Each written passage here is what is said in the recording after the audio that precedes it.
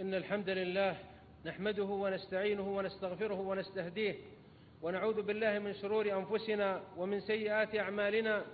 من يهده الله فلا مضل له، ومن يضلل فلا هادي له. وأشهد أن لا إله إلا الله، وأشهد أن محمدا عبده ورسوله، صلى الله عليه وعلى آله وصحبه وسلم تسليما كثيرا. أحييكم بتحية الإسلام، تحية أهل الجنة، تحيتهم يوم يلقونه سلام، فسلام الله عليكم ورحمته وبركاته.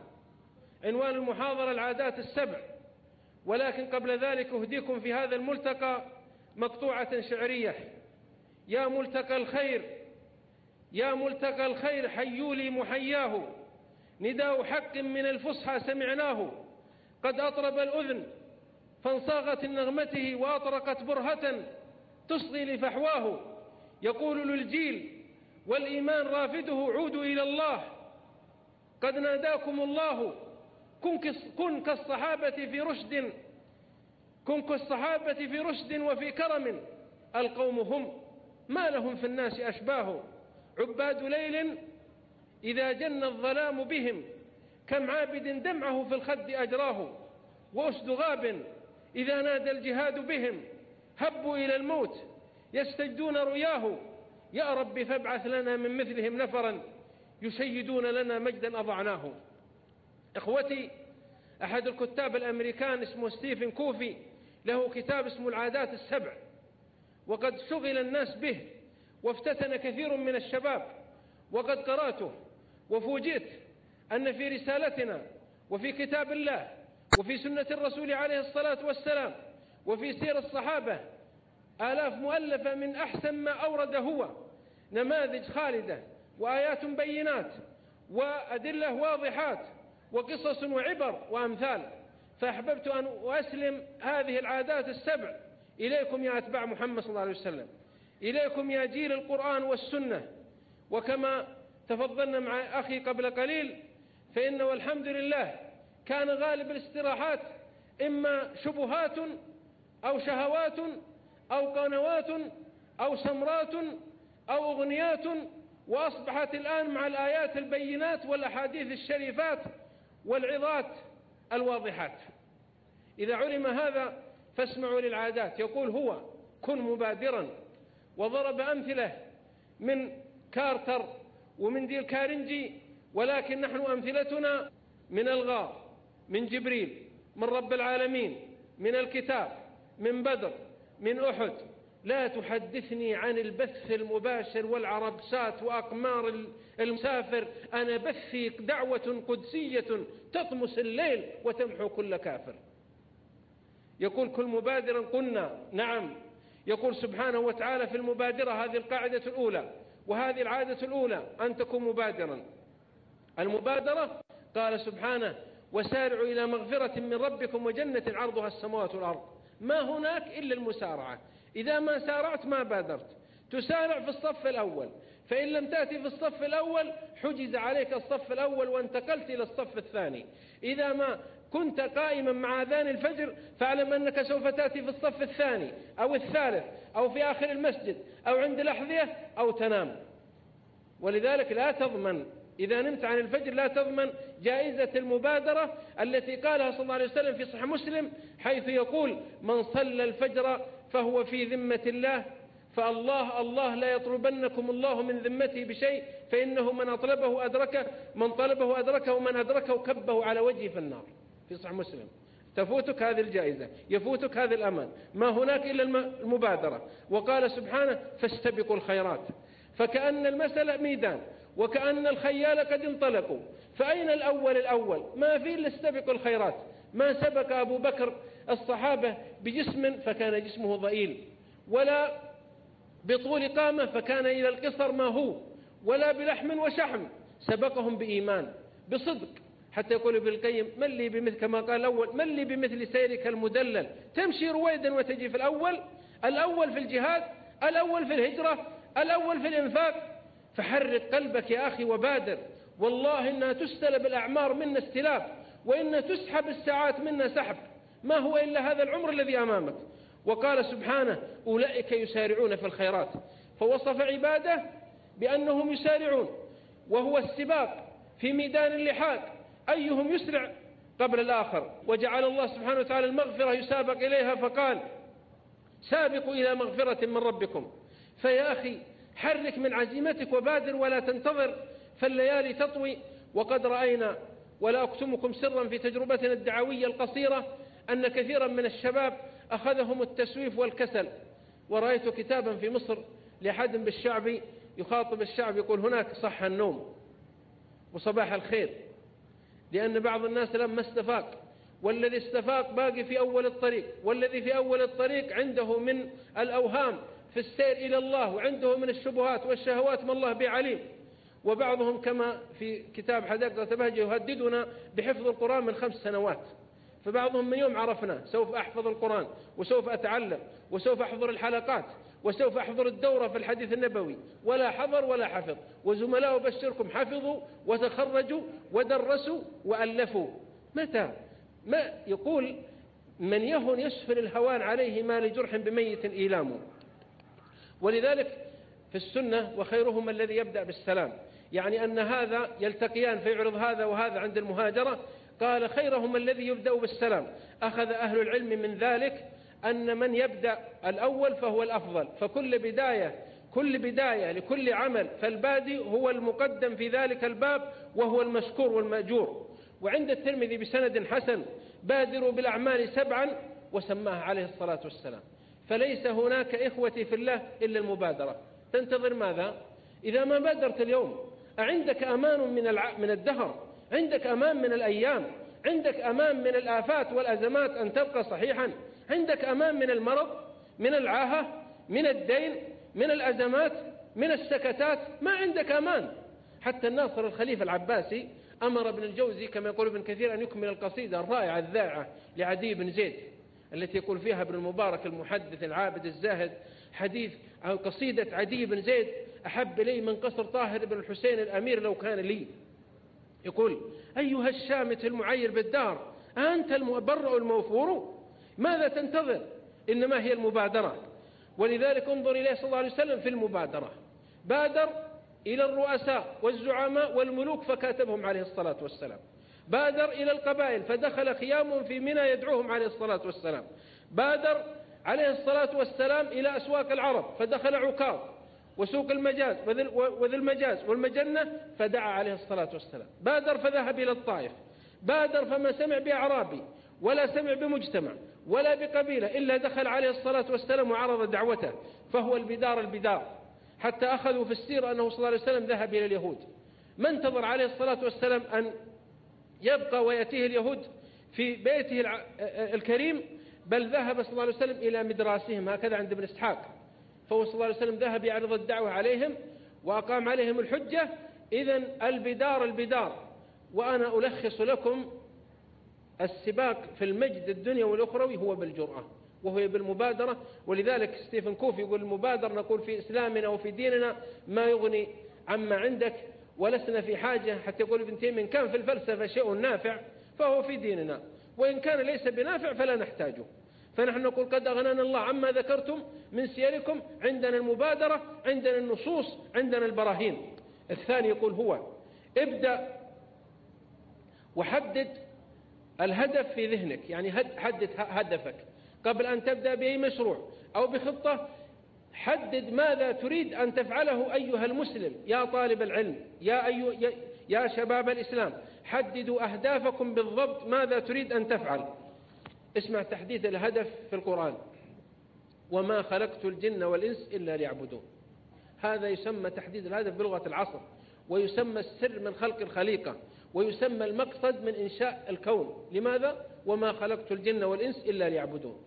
لا تجعل نفسك مضطربة حتى في الكلمة. أرشح للإخوان الدعاء وطلبة العلم والمتحدثين إلى الناس أن يحددوا الأهداف في كلماتهم، وأرجوكم عدم التماوج في الحديث في الموعظة أو في الإرشاد والنصح، أن تأتي ب10 موضوعات و10 قضايا، إنما حدد قضية واحدة وتكلم فيها.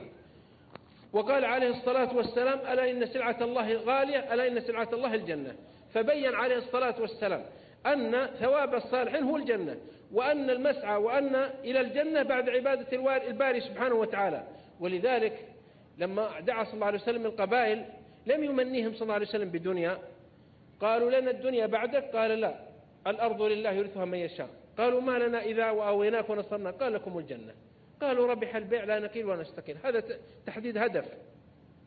يقول عليه الصلاة والسلام: أمرت أن أقاتل الناس حتى يعبدوا لا يشهدوا أن لا إله إلا الله وأني رسول الله ويقيموا الصلاة ويؤتوا الزكاة. هذا تحديد الهدف، تحديد الهدف.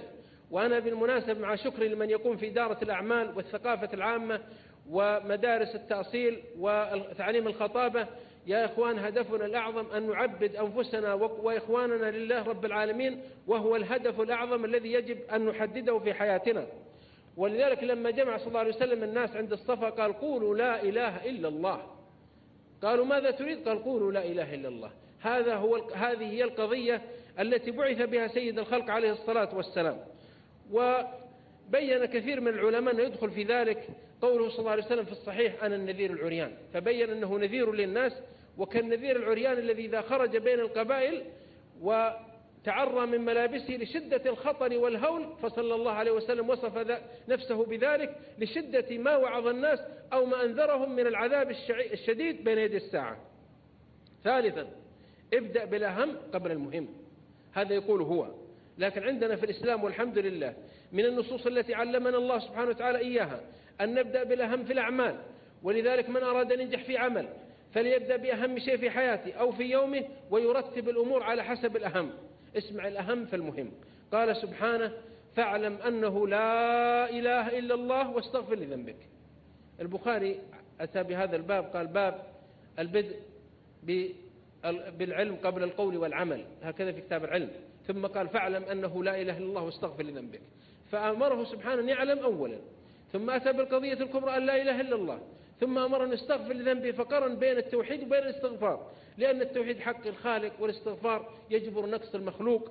فانظر كيف رتب المسائل في هذا الكتاب العظيم على رسوله الكريم صلى الله عليه وسلم. ولما أرسل صلى الله عليه وسلم معاذا اليمن في الصحيحين، الرسول صلى الله عليه وسلم يختار من يرسل الأقاليم. أهل نجران لما كانوا عندهم قسمة وقضاء أرسل لهم الأمين جد أمين، أرسل لهم أبا عبيدة.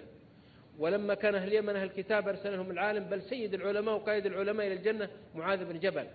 ولما كان أهل العراق يحتاجون إلى من يعلمهم القرآن أرسلهم عمر أبا موسى وابن مسعود. ولما كان علي قاضيا بل هو أقضى القضاة، أقضاكم علي في بعض الآثار، أرسله صلى الله عليه وسلم في القضاء في الجند والساحل في اليمن. فهذه الحكمة في إرسال أهل التخصصات للناس. ولذلك يقول صلى الله عليه وسلم لمعاذ: ليكن أول ما تدعوهم إليه شهادة أن لا إله إلا الله. ولذلك يا إخوة أرجو أن نشتغل بالقضايا الكبرى ونعطي القضايا الصغيرة مساحة من الاهتمام. القضايا الكبرى عندنا تصحيح عقائد الناس، غرس حب السنة الرسول صلى الله عليه وسلم والاتباع في قلوب الناس، جمع الشمل على الكتاب والسنة، ذكر المحرمات الكبيرة والموبقات كالربا وكالسحر والشرك بأنواعه والكهانة وعقوق الوالدين ونحو ذلك. وأنا أطلب من الإخوة الذين أخذوا مساحات كبيرة على بعض القضايا كقضايا مثلا المسبحة، زكاة الحلي، حتى ألف فيها الآن 5 كتب التي أعرفها أنا وبعضها مجلدات، بل وجدت أنا مجلد لأحد الإخوة الفضلاء قد يكون أفضل منا، مجلد كبير كبير في خضاب اللحية، وجمع الأقوال من 1000 سنة، وهو كبير في حول 700 صفحة. هو مشكور على هذا الجهد، لكنه يكفي فيه الأثر ويكفي فيه الحديث. ثم اشغل الناس بالقضايا الكبرى وعلمهم. الناس يقعون في أخطاء عقدية الآن، منهم من يذهب إلى السحرة الآن، منهم من يتعامل مع الكهنة، منهم حج معنا أناس من رجال الأعمال يتعاملون بالربا.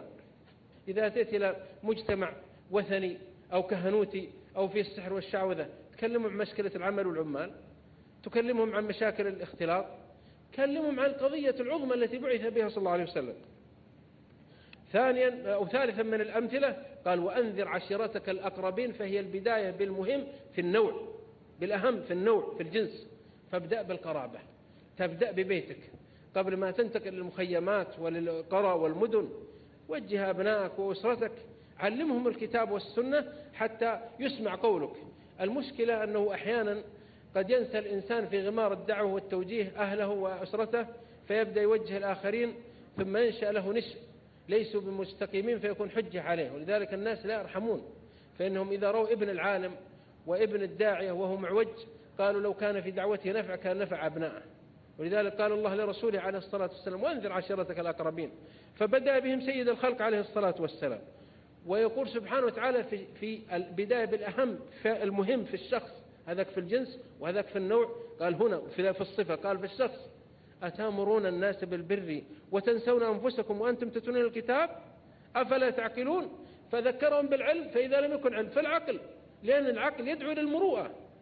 يقول إذا ما كان عندكم علم يردعكم وخالفتم الرسالة فأين العقل؟ ولذلك يقول عليه الصلاة والسلام: ابدأ بنفسك ثم بمن تعود، في الصدقة عليه الصلاة والسلام، هذا في الصحيح. فبين عليه الصلاة والسلام أنك تصدق على نفسك، ثم تصدق على ابنك، ثم على زوجتك، ثم على الخادم، ثم على الناس. فبدأ في الأهم في المهم عليه الصلاة والسلام. كما يقول أبو الأسود الدولي: ابدأ بنفسك فانهى عن غيها فإذا انتهت عنه فأنت حكيم. أما تنهى الناس وانت ما انتهيت فلا يكون هذا. بدأ عليه الصلاة والسلام لما وصل المدينة بتصحيح عقائد الناس، ثم عقد حلفا مع اليهود في الدفاع المشترك عن المدينة. ثم قال عليه الصلاة والسلام، قال سبحانه وتعالى: وائتوا البيوت من أبوابها. وقال عليه الصلاة والسلام: ابدأ بما بدأ الله به. ذكر الحافظ بن حجر في بلوغ المرام لأنك تبدأ بالأيمن، وتبدأ بما بدأ الله به سبحانه وتعالى. الرابع من العادات السبع نية المنفعة للجميع، أن تحمل في دعوتك وفي رسالتك أن تشرك إخوانك في النفع، ولا تكون أنانيا حتى في الدعوة إلى الله. لا تقول أنجو أنا والدمار على غيري. حتى أني عاتب أنا على أحد الدعاة في العالم العربي له مذكرات يقول: وما علي إذا نفسي تطاوعني على النجاة بمن قد مات أو هلك. يقول أنا بس ما دام نجيت الناس كلهم يعني إن كان على مثل الشعبي في 60 داهية. لا، المؤمن على منطق. قال: يا ليت قومي يعلمون بما غفر لي ربي وجعلني من المكرمين. مؤمن آل ياسين بعد ما نجا ودخل الجنة قال: يا ليت قومي يعلمون، الذين قتلوه وآذوه وشتموا وسبوه، يقول والله إن ودي أنهم يعلمون أن الله نجاني علشان يسلمون ويدخلون معي الجنة، فانظر كيف نصحهم في الجنة. ولذلك ترى أهل العلم استنبطوا من هذا، يقول غفر الله له، نصحهم في الدنيا ونصحهم في الآخرة، وحتى يوم وصل إلى الجنة ما نسي دعوته. الآن بعض الناس ينسى، حتى إذا نجا من كرب أو من مشكلة ينسى إخوانه. لكن هذا لما قتلوه وانتقل شهيدا إلى الآخرة ودخل الجنة قال: يا ليت قومي يعلمون. فقال: قومي بما غفر لي ربي وجعلني من المكرمين، علهم أن ينجوا. وسيد الخلق عليه الصلاة والسلام يقول: اللهم اغفر لقومي فإنهم لا يعلمون. ويقول سبحانه وتعالى: ويؤثرون على أنفسهم ولو كان بهم خصاصة وهم الأنصار رضي الله عنهم وأرضاهم. ترى حب الأنصار إيمان وبغضهم نفاق، لأنهم واسوا وآثروا وأعطوا رضوان الله عليهم وأرضاهم، إلى درجة أن ضيف الرسول صلى الله عليه وسلم مكرم من أجل ضيف الرسول عليه الصلاة والسلام. أحد الأنصار رضي الله عنه ما عنده إلا قليل من شعير، من دقيق الشعير، وأتى إلى رسول الله عليه وسلم ضيف. قال صلى الله عليه وسلم في المسجد: شوف الفقر والمجتمع والعوز، من يضيف ضيف رسول الله صلى الله عليه وسلم؟ قال: أنصاري أنا يا رسول الله. فذهب إلى زوجته بالضيف معه مع صلاة المغرب. قال: ما عندك؟ قالت: معي قليل من دقيق، وهو عشاء أبنائنا الأطفال، من يترك أطفاله منا ويجيب واحد من الشارع يضيفه؟ من؟ قال: نوميهم خادعيهم حتى يناموا ونعشى الضيف، وهذا العشاء ما يكفي الضيف واحد إلا الضيف، فإذا قمت إذا قدمنا العشاء فتظاهري بإصلاح السراج ثم اطفئيه. هذا الكرم، يجود بالنفس إن ظن البخيل بها، والجود بالنفس أغلى غاية الجود. كنا نتحدث مع بعض العلماء عن هذا، قال العالم: أرفع من ذلك أنهم قدموا أرواحهم في بدر وأحد، أكثر من الشعير هذا رضوان الله عليهم. فلما جاء صلاة العشاء نومت الأطفال، ثم صنعت الرغيف وقدمته، ثم أطفأت السراج، فقام الضيف فأكل الرغيف كله. وفي الصباح أتى الأنصاري بالضيف سلمه رسول الله عليه وسلم وهو جائع وأطفاله وأهله، فضحك صلى الله عليه وسلم قال: إن الله عجب من صنيعكم البارحة أنت وأهلك. يقول عليه الصلاة والسلام: والله يعجب عجب يليق بجلاله سبحانه وتعالى، ليس كمثله شيء وهو السميع البصير، والحديث صحيح. إذا علم هذا فهذا يسمى نية التكاتف مع الجميع. حتى الرسول صلى الله عليه وسلم يوم كتب اسمه في الحديبية وأتى الصلح عليه هو الكاتب، فقال سهيل بن عمرو: لا، لو نعلم أنك رسول الله صلى الله عليه وسلم ما حاربناك. قال: امح. فجعل صلى الله عليه وسلم الأمر مشترك حتى يشعر سهل بن عمرو سهيل بن عمرو أنه قد حقق نقطة ولو، يعني في حقق شيء، يعني ما يرجع مرة خاسر كل شيء، لا يوافق على الشرط عليه الصلاة والسلام، وجعل العقود صلى الله عليه وسلم في الظاهر مشتركة وفي الباطن في صالح عليه الصلاة والسلام كلها. فأنت أشعر الناس أنك تريد لهم الخير. الآن سراقة لما طارد الرسول صلى الله عليه وسلم ما عاده صلى الله عليه وسلم بدعوة بس وخاست أقدام فرسه، قال له صلى الله عليه وسلم: كيف بك إذا سورت بسوار كسرى؟ فعاده في قلبه أمل وكأنه كسب شيئا فأسلم. دخل صلى الله عليه وسلم يوم الفتح. طيب من سيد مكة اللي قاد المعارك؟ أبو سفيان. والآن أسلم أبو سفيان، يعني يرجع أبو سفيان خلاص، حتى يقولون يسمون العامة يقولون من العرس بلا حنبص، يرجع كذا. قال صلى الله عليه وسلم: من دخل دار أبي سفيان فهو آمن. لأن العباس يقول: يا رسول الله شوف نفسيات الناس، إن أبا سفيان يحب الشرف، يحب الرفعة، ويحب الصيت، فلو خصصته بشيء. قال صلى الله عليه وسلم: من دخل الحرم فهو آمن، يصيح الصائح، ومن أغلق عليه بيته فهو آمن، ومن دخل دار أبي سفيان فهو آمن. فصار عند أبي سفيان هذا الكلام شيء مذهل، وصار ينافح عن الدعوة حتى يقول إقبال في هذه المواقف. وأصبح عابد الأصنام قدر حماة البيت والركن اليماني، يقول يعبدون اللات والعزى، أصبحوا يدافعون بالسيوف عن الدين وعن الركن اليماني وعن الملة وعن المصحف وعن محمد صلى الله عليه وسلم. يعني يشرك الناس. يعني إذا أتيت إلى ملتقى أو مخيم أو دورة أو مركز أو إدارة أو جامعة، قل أنتم إذا سمعتم إن شاء الله هذا الكلام سوف يحبكم الناس ويكون لكم ثناء حسن، وسوف تكون سمعتكم في الاجتماعية عالية، فيثق فيكم ولاة الأمر ويدعمكم التجار ويحضر إليكم العلماء. هذه هي من العادات السبع التي ينبغي أن تبنيها. حتى يقول الشاعر: فلا نزلت علي ولا بأرضي سحائب ليس تنتظم البلاد. يقول الله يجعل سحابة ما تغطي، ما تنزل علينا وعلى الناس ما تنزل علينا، إن كان بس المطر علينا وحدنا جعله ما ينزل. هذا معنى كلام الشاعر. يقول ابن عباس: رجل كيف تسبني وفي 3 خصال؟ قالوا الناس: وما هي ابن عباس؟ قال: والله ما فهمت آية من كتاب الله إلا وددت أن الناس يفهمون فيها مثل ما أفهم منها، ووالله ما سمعت بقاض عادل إلا دعوت الله له وليس لي عنده قضية. والثالثة: والله ما سمعت أن الغيث هبط في أرض إلا حمدت الله وليس لي في ناقة ولا جمل. فهذا حب الخير للناس، وهي المشاركة الاجتماعية التي قلت فينا إلا من رحم الله. يقول عليه الصلاة والسلام في الصحيح: لا يؤمن أحدكم حتى يحب لأخيه ما يحب لنفسه. أسألكم بالله، ونحن الآن ندعي أن طلبة علم، هل الواحد منا حقق هذا؟ حتى القرطبي يرى أن تحقيق هذا صعب. هل تحب لي وأحب لك ما يحب لأنفسنا؟ هل تحب لزملائك ولإخوانك ولأصدقائك وجيرانك ما تحب لنفسك؟ قال القرطبي: وبالمفهوم المخالفة: وتكره له ما تكره لنفسك. فتكره أنه ما يعثر ولا يسقط ولا يخطي ولا يغلط ولا يشهر به. فهل حققنا هذا في أنفسنا يا إخوان؟ أن نحب للناس ما نحب لأنفسنا ونكره لهم ما نكره لأنفسنا. ولذلك ورد عنه عليه الصلاة والسلام في حديث حسنه بعض أهل العلم: أحب الناس إلى الله أنفعهم لعباده. أحب الناس إلى الله أنفعهم لعباده. حتى يقول الشاعر: أحسن إلى الناس تستعبد قلوبهم فطالما استعبد الإنسان إحسانه. يا إخوان، الطعام الذي تأكله يذهب، واللباس الذي تلبسه يتمزق، لكن الذي تعطي أنت والذي تمنح هو الذي يبقى لك. يا إخوان، حاتم الطائي ما عرف الكتاب والسنة مثل ما عرفناه. يا إخوة، حاتم الطائي ما عرف المخيمات الصيفية، حاتم الطائي ما عرف المصحف ولا عرف محمد صلى الله عليه وسلم، ومع ذلك مثله العليا شهد بها سيد الخلق صلى الله عليه وسلم. مات في الجاهلية. يقول أبو تمام ومن أروع ومن أجمل أبياته، يقول: أما والذي لا يعلم الغيب غيره. احفظوا هذين البيتين رجاء، فيها مثل تدعوك للريادة. أما والذي لا يعلم الغيب غيره ويحيي العظام البيض وهي رميم، لقد كنت أطوي البطن والزاد يشتهى مخافة يوما أن يقال لئيم. يقول: والله إني أنام جائع، وإني أعطي الطعام جيراني وضيوفي إخواني حتى لا يقال بخيل. فكيف لو علم أن هناك جنة يثاب فيها الإنسان، وأن هناك نار قد يعاقب فيها البخيل والعياذ بالله.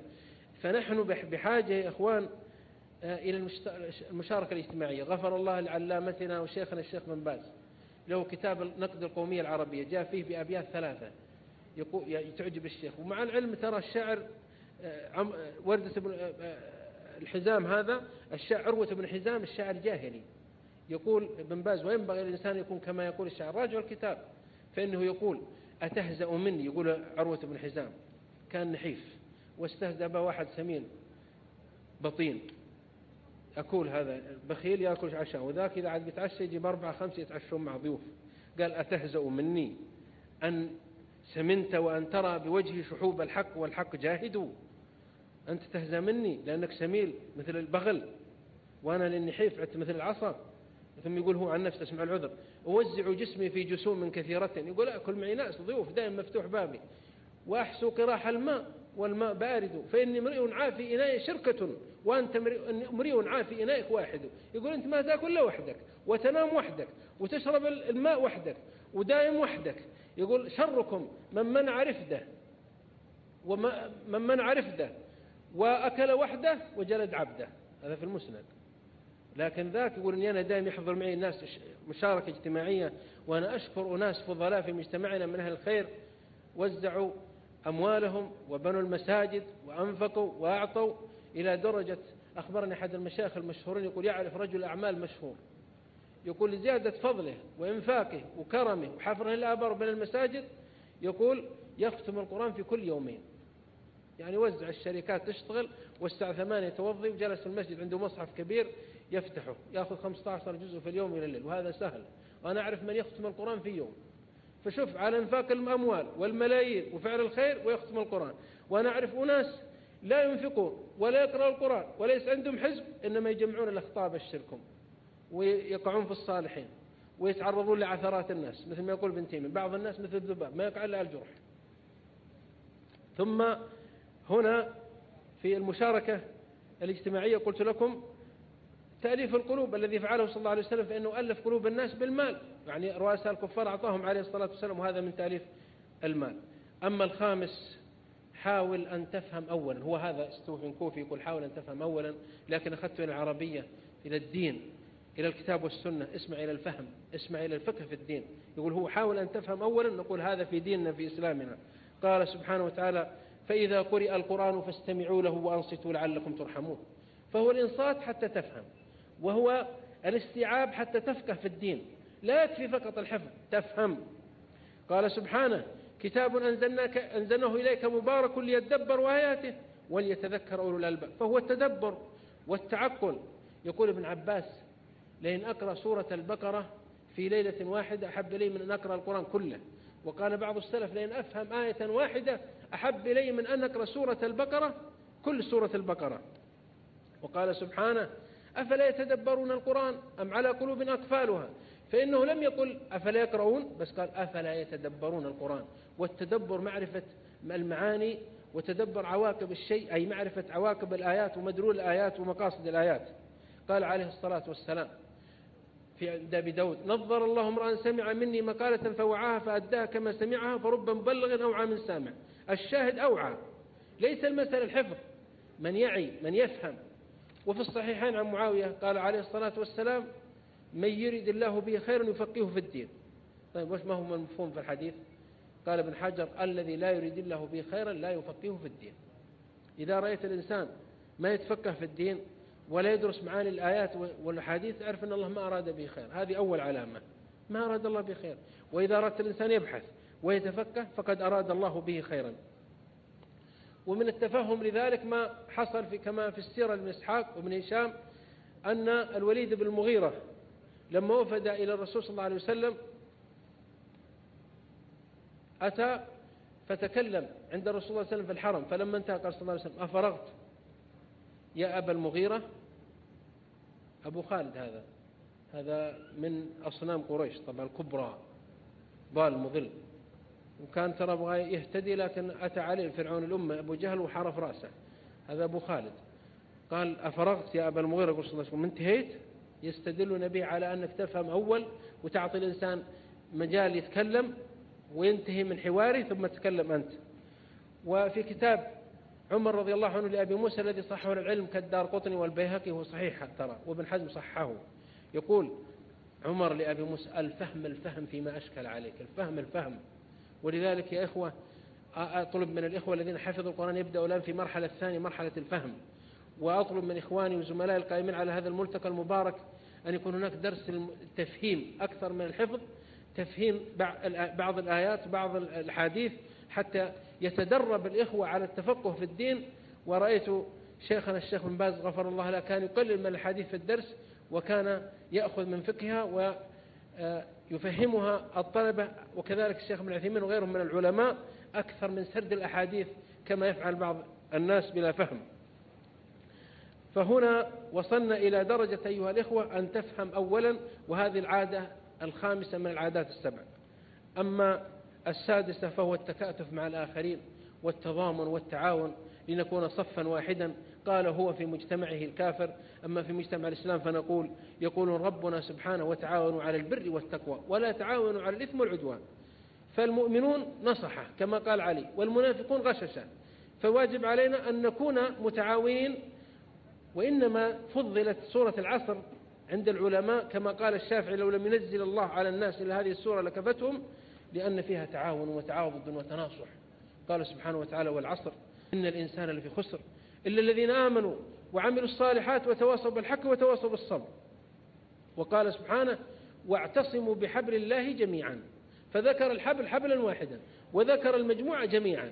والحبل قيل القرآن والرسول صلى الله عليه وسلم والسنة والإسلام كلها معاني صحيحة، إنما الاعتصام أن نعتصم جميعا. وقال سبحانه وتعالى ولا تنازعوا فتفشلوا وتذهب ريحكم. فالتنازع يا إخوان والخلاف هذا هو المذموم، الخلاف التضاد، الخلاف في الأصول، الخلاف الذي يؤدي إلى التناحر والتباغض والتقاتل والفتنة نهينا عنه. ولذلك نستبشر مثل هذا الملتقى من أمثاله، لأنه يجمع الناس على كلمة سواء الراعي أو الرعية، يجمعنا على الكتاب والسنة، خاصة من يقوم عليه من طلبة العلم الذين يجمعون بين العلم النافع الشرعي وبين العمل الصالح إن شاء الله. فهذا هو الذي ينهي التنازع الذي بين المؤمنين. حتى يقول بعض العلماء إذا وصلت في المسألة الصحيحة إلى أن أخاك طالب العلم قد يجد عليك فاترك المسألة.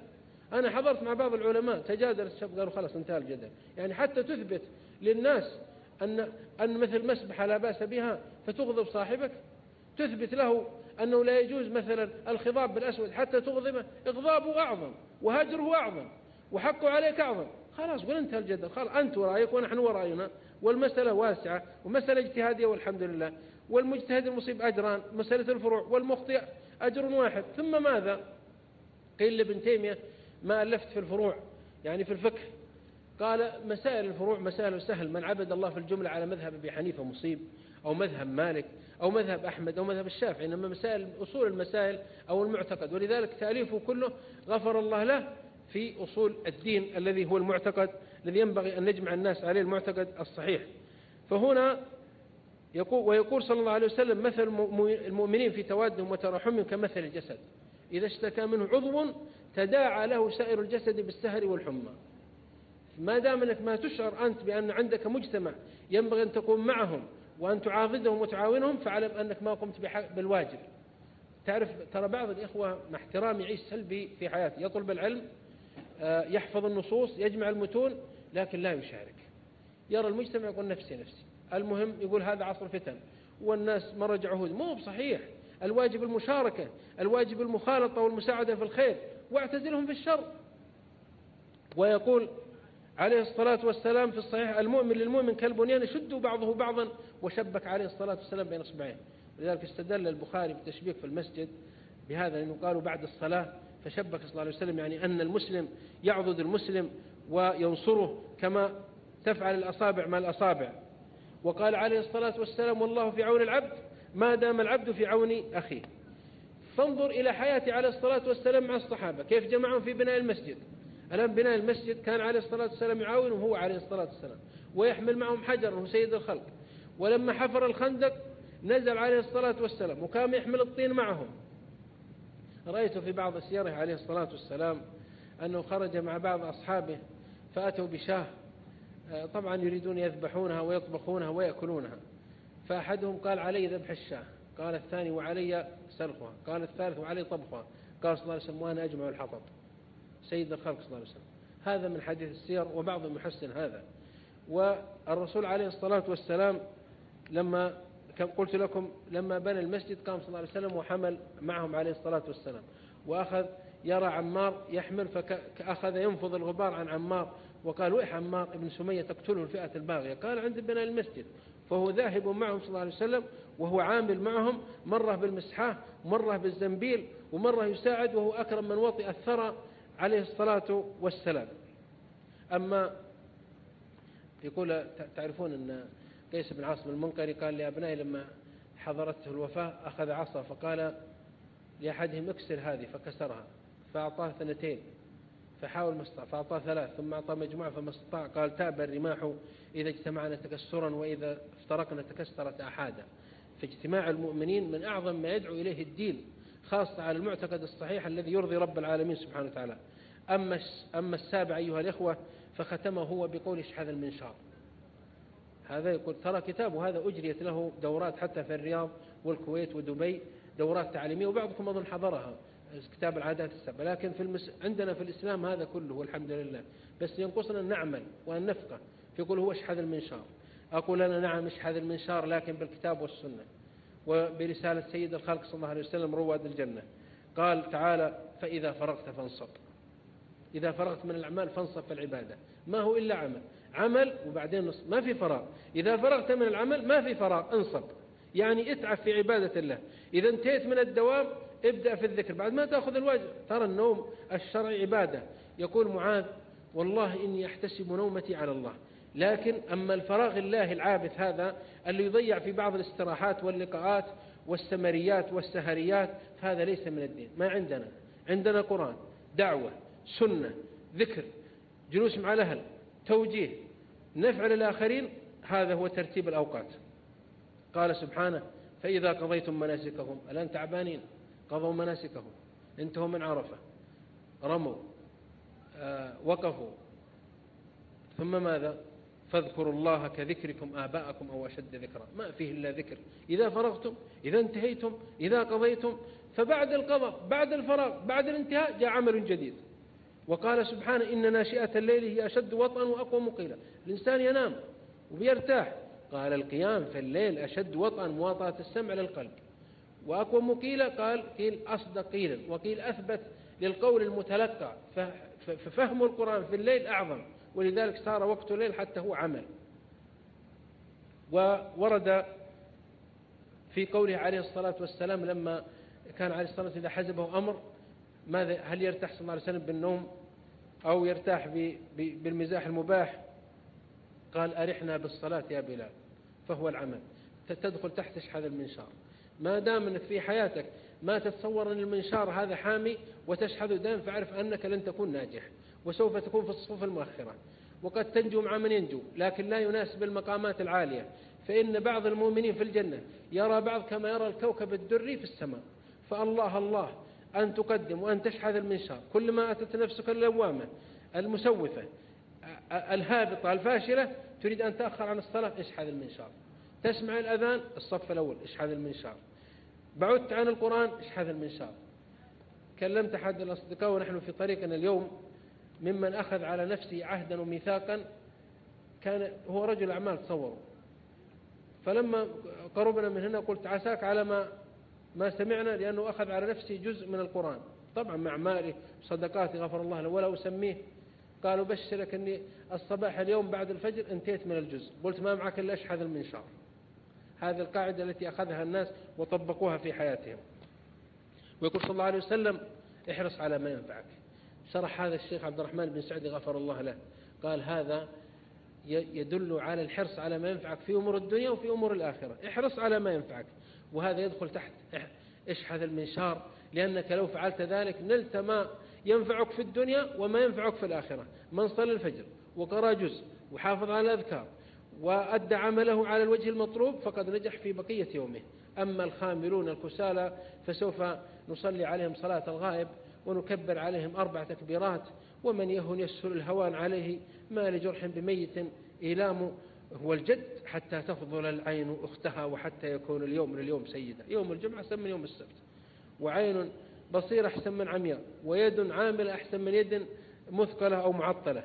فهذا يدخل كله في مسمى اشحذ المنشار. يقول أحد الصحابة الرسول صلى الله عليه وسلم يا رسول الله أريد مرافقتك في الجنة. قال أو غير ذلك أنا قلتها في مسجد الصالحية في عنيزة والشيخ بن عثيمين معنا، قلت أو غير ذلك في المحاضرة. قال الشيخ أو غير ذلك بالتسكين غفر الله له، أو غير على الاختيار. قال يعني عندك غير ذلك أو غير ذلك؟ قال أو غير ذلك؟ قال هو ذاك يا رسول الله. قال فأعني على نفسك بكثرة السجود. ما هو يكفي أني أدعو له بالجنة خلاص ادخل من الجنة، يعني لابد أن تعاوني أنت على نفسك بكثرة السجود بعد الفرائض نوافل. هذا إيش هذا المنشار في العبادة. وجاء رجل كبير مسن إلى رسول الله صلى الله عليه وسلم معه عصا متكي عليها. يجيكم اللي يطول عمره منكم أبشروا، يجيكم لحية بيضاء ويجيكم الإنسان يحدود بالظهر ويظل يشوف الشخص شخصين ويظل مسكين ما ينام حتى يقوم قبل الفجر بساعتين ويدور النوم ما يلقاه، وإذا عاد بيقوم بيأخذ له ربع ساعة. أولا يتكي على اليسرى ثم يتكي على ركبته اليمنى ثم يتكي على يده اليمنى ثم يعاونه ابنه إن 80 وبلغتها قد أحوجت سمعي إلى ترجمان. قالوا أنينك طول الليل يسهرنا فما الذي تشتكي؟ قلت 80 بلغته ملكته بعد ما جاوزت 70 ما كنت أرجوه إذ كنت ابن 20 تمر بي من بنات الترك أغزلة مثل الضباع على كثبان يبرين يحين باللحظ أجفانا مكسرة وهن يحين نفس الخرد العين. قالوا أنينك طول الليل يسهرنا فما الذي تشتكي؟ قلت 80. هذا 80 جاء واحد في 80 بعصا ينتفض عند رسول الله صلى الله عليه وسلم. قال يا رسول الله إن شرائع الإسلام قد كثرت علي فأخبرني بشيء أتشبث به. ما قال له اجلس، ما قال خلاص يكفي، ما قال تراك شيخ كبير بركه اليسار، لا إيش هذا المنشار. قال لا يزال لسانك رطبا من ذكر الله، المواصلة حتى تلقى الله. يقول الحسن ما هناك فراغ والله ما هناك راحة، واعبد ربك حتى يأتيك اليقين. ما في حتى تموت، إما تموت بجلطة ولا تأكل لك كبسة وتموت في الباطنية. مثل غالب الموت عندنا كذا تخمة، يعني بعضنا يموت شهيد في الباطنية، يأكل ثم يغمى عليه ثم يحمل ثم يموت فجأة. فاعبد ربك حتى يأتيك اليقين، ما في. لذلك خل لما موت مثل أبي بن كعب ومثل سعد بن معاذ خلها لهم هم. لا تعرضن بذكرنا في ذكرهم ليس الصحيح إذا مشى كالمقعد. باركنا إذا صلينا في المساجد المكيفة، أشكركم وأشكر نفسي إذا حضرنا في المسجد، بارك علينا. بارك إذا قرأنا جزء في اليوم، وإذا صلينا الفجر في جماعة. ما نطالب لأن نعرف أنا قوتي وأعرف قوتكم، خابرين بعض. بارك علينا هذا، اشكركم ونشكر أنفسنا. أما مقامة أبو بكر الصديق انفاق المال كله والتعرض المنايا ويوم الهجرة والصدقة والصيام في النهار والعيادة وبذل الأموال، يا أخي تقطعت أجسام. عروة بن الزبير يقول والله إني كنت ألعب في ثغرات في جسم أبي الزبير، يقول جراح أصيبها في بدر وفي أحد وفي الخندق، فلما كبر الزبير صار حفائر محفر جسمه، كان يلعب فيها عروة. يقول كذا ودخل هنا وجد ثقب وهنا حفرة وهنا مضروب من هنا. يا أخي طلحة بن عبيد الله أحد العشرة دخل في المسجد والصحابة جلوس بعد طبعا وفاة الرسول صلى الله عليه وسلم بعد أحد. يوم سلم تعرفون يد طلحة مشلولة اليمنى هذه، قال السلام عليكم. قال أبو بكر غفر الله لك يا طلحة أنت ذهبت بأحد كله، يعني يعتذر له لأنه ما استطاع يقول السلام عليكم. قال السلام عليكم للصحابة. وش بقي؟ ما بقي يتحرك إلا اليسرى، لأنه فدى رسول الله صلى الله عليه وسلم أحد فضرب جنبه فانشلت يده. حتى هو أول ما بايع علي بن أبي طالب لما بوع بالخلافة علي، ترى أول من بايعه طلحة، بايعه باليسرى.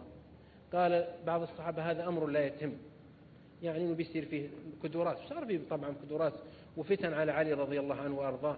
قالوا هذا أمر لا يتم، بعضها الفراس لأنه بايعه باليسرى ما عنده إلا اليسرى. فاعتذر أبو بكر قال ما يوم أحد فقد أخذت كله. فهؤلاء هم الأخيار الذين يحملون إشحذ المنشار. والرسول عليه الصلاة والسلام كان دائما يدعو إلى الهمة العالية صلى الله عليه وسلم، ولذلك أمرنا ربنا سبحانه وتعالى بالمواصلة والصبر. قال وصابروا ورابطوا، اصبروا صابروا ورابطوا واتقوا الله لعلكم تفلحون. قال ولا تهنوا ولا تحزنوا وأنتم الأعلون إن كنتم مؤمنين. ولذلك لما جاب الكافرين انهم يتعبون قال إن يمسسكم قرح فقد مس القوم قرح مثله وتلك الأيام نداولها بين الناس إن تكونوا تألمون فإنهم يألمون كما تألمون وترجون من الله ما لا يرجون. إن كان ستيفن كوفي صاحب العادات السبع تكلم المجتمع إنجليزي أو أمريكي وشحذهم على الاهتمام وأمرهم بالمواصلة وأمرهم بحفظ الوقت وأمرهم بالإنتاج، فنحن من منبر محمد عليه الصلاة والسلام نقول لا نريد. عندنا بدل العادات السبع آيات بينات وأحاديث واضحات وعندنا بدل دنياك هذه دنيا الشهرة والجوائز التي تقدمها أنت وأصحابك. عندنا جنة عرضها السماوات والأرض أعدها الله للأولياء، وعندنا الفردوس الأعلى نريد فيها مصاحبة محمد عليه الصلاة والسلام. عندنا أعظم ما عندك، إن كان عندك نقولات أرضية من الطين فعندنا نقل من رب العالمين. إن كان سندك إلى لكسس كارليل أو كريسي ميرسون فسندنا إلى أبي بكر، إلى الرسول صلى الله عليه وسلم، إلى جبريل، إلى رب العالمين.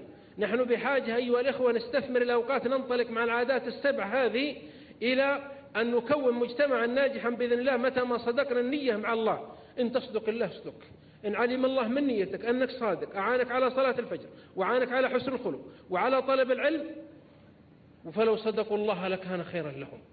فأخلصوا النية أيها الإخوة واصدقوا مع ربكم سبحانه وتعالى. وأرجوكم كل الرجاء ألا يكفي مجرد الكلام التلقي والاستمتاع بالقصص أو التماهي مع جماليات الخطاب الأدبي فقط أو قراءة القصص والسير للتسلية، بل اقرأوا وطبقوا واعملوا بذلك، فإن هذا هو الصدق معه سبحانه وتعالى. والربانية عندنا في الإسلام أيها الإخوة هي مدرسة تقوم على 4 أركان. اسمع منهج القرآن: ولكن كونوا ربانيين بما كنتم تعلمون الكتاب وبما كنتم تدرسون. قال أحد الطلاب لأحد المشايخ ابنه باقي صغير في الابتدائي: ماذا أدرس يا أبي؟ قال: ادرس القرآن. قال: ما يقولون هنا ندرس القرآن؟ قال: لا، ولكن كونوا ربانيين بما كنتم تعلمون الكتاب وبما كنتم تدرسون.